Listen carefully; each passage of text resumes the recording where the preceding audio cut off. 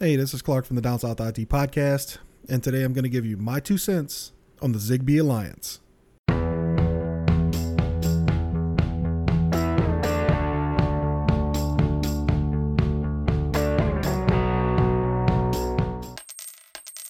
So we have 3 of the biggest players in the voice assistant provider and Internet of Things world are coming together, and they're going to try to start getting a single standard that'll be used across Amazon Alexa, Google Home and Google Nest, and also Apple HomeKit.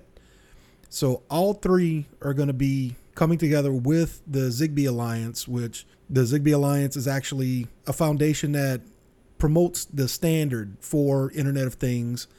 And if you have anything that's smart plug related or anything like that that actually runs off of a GE product, then you know what Zigbee is.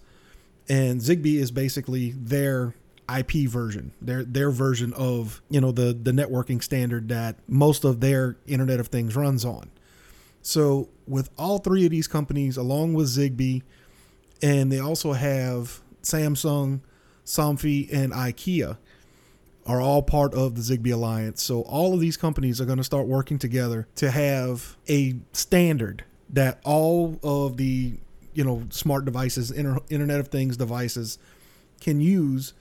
So that all of these things are going to be compatible with each other.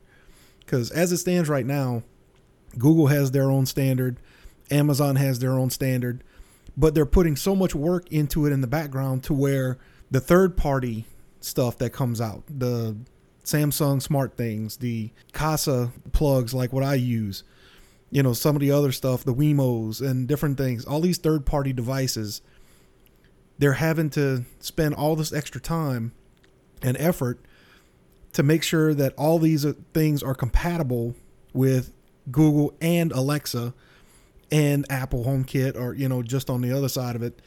And Google and Amazon and all of those are having to make sure that those things are compatible on their end. So as it stands right now, it makes things very difficult for Amazon and Google to make sure that, all these third-party devices that they have, not just to mention some of their devices, are cross-platform, and you can use them with either Amazon, with Alexa, or you can use it with Google Home.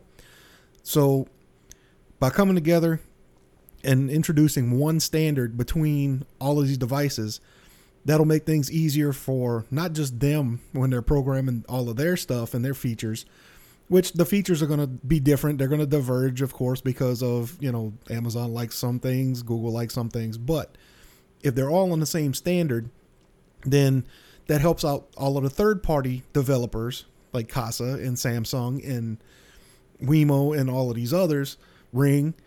So that way everything can actually work together. And not just work together, but be more secure. Because there's been more than one time that IoT devices, thermostats, different things like that have been hacked to the point where they can cause a lot of problems. Especially last year, where there was a bunch of Nest thermostats that all got together and had one massive denial of service attack on one of the DNS providers out in Europe. And it basically crippled the internet in Europe for a couple of days, maybe a week.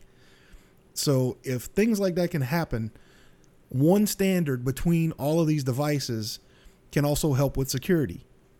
Each team can have their security professionals look at it, and they can help each other patch the software. So this can only be a good thing to help secure all of the Internet of Things devices. The only bad thing that I see between all of this is that with all of the companies that are involved, all of these Internet of Things devices, all these smart devices transmit data at some level. So in theory, that actually leaves more of our data about, turning on locks, turning on security systems, changing your thermostat, that kind of thing. Those kind of data points are going to be shared across multiple companies now, rather than just the one from the company that you got the device from. So that may be something that we are going to have to look into and keep under wraps a little bit and see how exactly they're planning on doing that.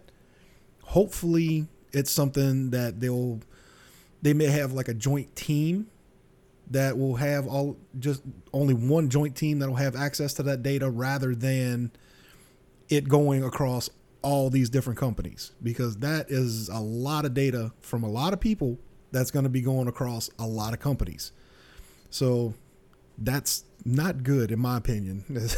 These companies already have access to a ton of our data. So if at all possible, we need to be able to limit what gets sent and what they can get, because it's only a matter of time before something like this gets hacked. It's pretty much an inevitability at this point. So the least amount of data that they have access to from us is the best way to go. But on the flip side, at least the security should be better, as well as using things cross-platform. So there are ups, there are downs. We just have to wait and see how exactly it plays out. It's going to be a multi-year thing before anything gets implemented. So we're just going to have to keep an eye on it and see exactly how they're going to do it, and then make our choices accordingly. So thank you all for listening. Don't forget to check out the website, downsouthitpodcast.com, the Facebook page at DownSouthIT, YouTube page. Don't forget to like and subscribe. This has been my 2 cents.